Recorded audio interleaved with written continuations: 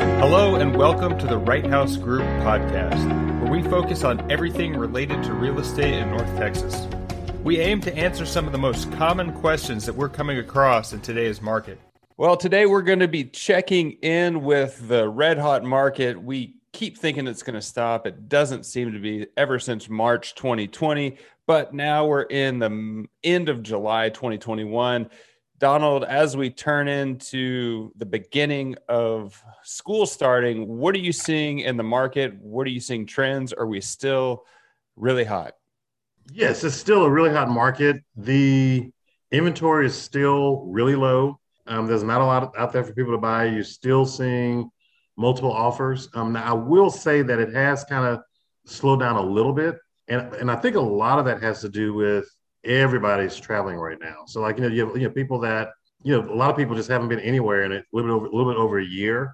And so I've been to the airport a few times, and every time I'm there, it's busier than I've ever seen it. So typically in the summertime, when people are traveling, you have just less activity going on as it relates to homes getting shown and homes being purchased. But everything that we have is still getting offers, and it's still hard to find homes for anyone out there. So it's a tight market still, but it's just a little bit slower because more people are just doing other things besides purchasing homes. When you say slowed activity, are you saying both there's less activity with the sellers being responsive and people putting in offers, or is it one side has slowed down? I would say that, you don't have you still do have situations where you list a home and you get tons of showings right up front and tons of offers. You still have some of that, but it's not as crazy as it was, say, 2 or 3 months ago. So it's kind of not quite back to what we call a normal market, but I can see it getting closer to that. Well, I, for one, took advantage of the low interest rates. Brian, do we think that that's still going to maintain, or what are you seeing on your end on the rates moving forward? Yeah, the Fed just announced they're going to keep rates low, hopefully through the end of the year. When they announced that, that's more short-term rates for like credit cards, autos, and all that stuff. Mortgage rates are long-term, but they'll still stay low just because I think the biggest thing people are trying to figure out is the separation of the money, real money and profit in the system versus the stimulus. And I think as we kind of transition back to a normal environment, we can get real job numbers and see true actual revenue and growth as it starts to separate. And if it stays positive, you may see a slow trend of rates up, but I wouldn't expect anything probably till minimum of Q4, just because, again, they want it to stay stable. It's a slow climb back. It's doing okay, but cheap money always incentivizes people to continue to buy and refi. So I think we're going to be here for another few months at minimum, probably through the end of the year. And then depending upon how things turn into 2022, that's when you may see rates start to rise slowly. But it all depends upon where things end up to the end of the year. I guess I have a question for both of you. I'll start with Donald.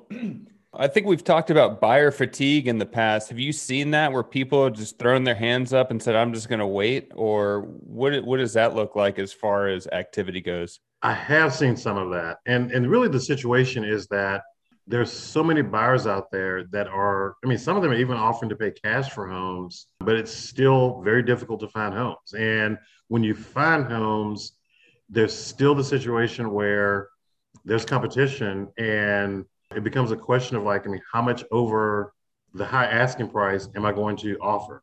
And so it just is, it's somewhat of a guessing game because prices are set based on what people see in the market, but appraisals really don't matter right now. And when appraisals don't matter, it's hard to know what to offer.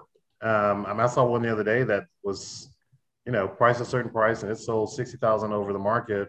And so you still see things like that happening. You're saying appraisals don't matter because people are paying cash or willing to pay the delta and whatever the appraisal difference is? Yes, people are still willing to make up that difference, even if the home doesn't appraise for whatever the contract price is. People are still willing to come up with that extra cash. And in the what we call the old market, that wasn't the case. Like if a home didn't appraise, there was typically a renegotiation of price. But I haven't heard that phrase in over a year. So.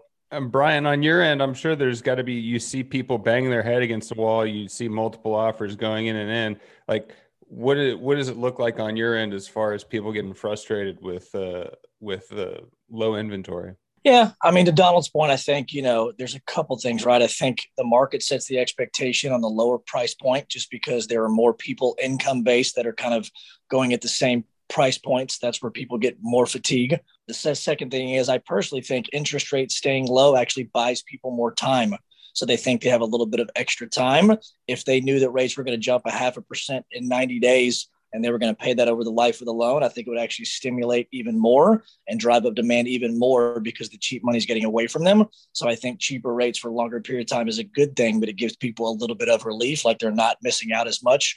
But I think the third thing, Donald's point, the truth of the matter is, even if people are on vacation and kind of hanging out and have a little bit of fatigue, the housing problem in Texas is a result of the population problem. Until people stop pouring into the state, you're not going to stop having a housing issue because everybody that's here has to rent or buy. That's your only option.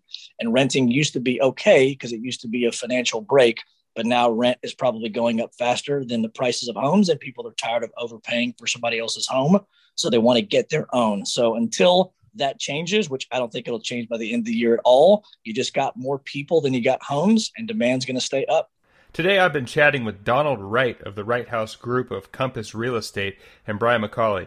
For all your mortgage needs or to connect with Brian, please visit dallasmortgagenews.com. You can connect with Donald at info@wrighthousegroup.com. Until next time, I'm Andrew for Brian and Donald saying thank you for stopping by.